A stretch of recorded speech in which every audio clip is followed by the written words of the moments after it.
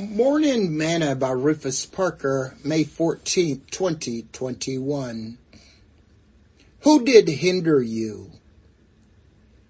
Ye did run well. Who did hinder you that you should not obey the truth? Galatians chapter 5, verse 7. Today's morsel. I have heard people say, I could have won if they had not done that to me.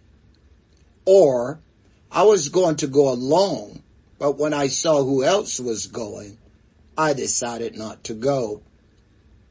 Others can stop you temporarily, but you're the only one who can do it permanently. Paul says that you did run well. Who did hinder you that you should not obey the truth?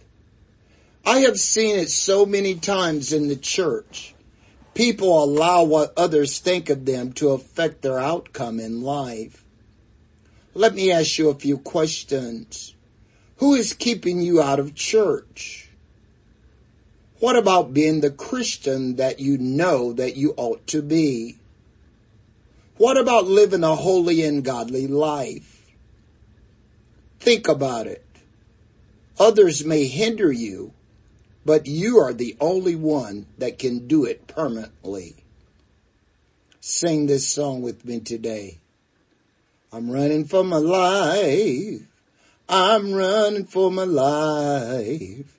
I'm running for my life. I'm running for my life.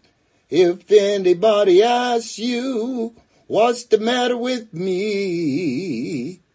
Tell them I'm saved, sanctified, Holy Ghost filled, and I'm water baptized. I've got heaven on my mind, and I'm running for my life. Thought for today. Know ye not that they which run in a race run all, but one receive the prize.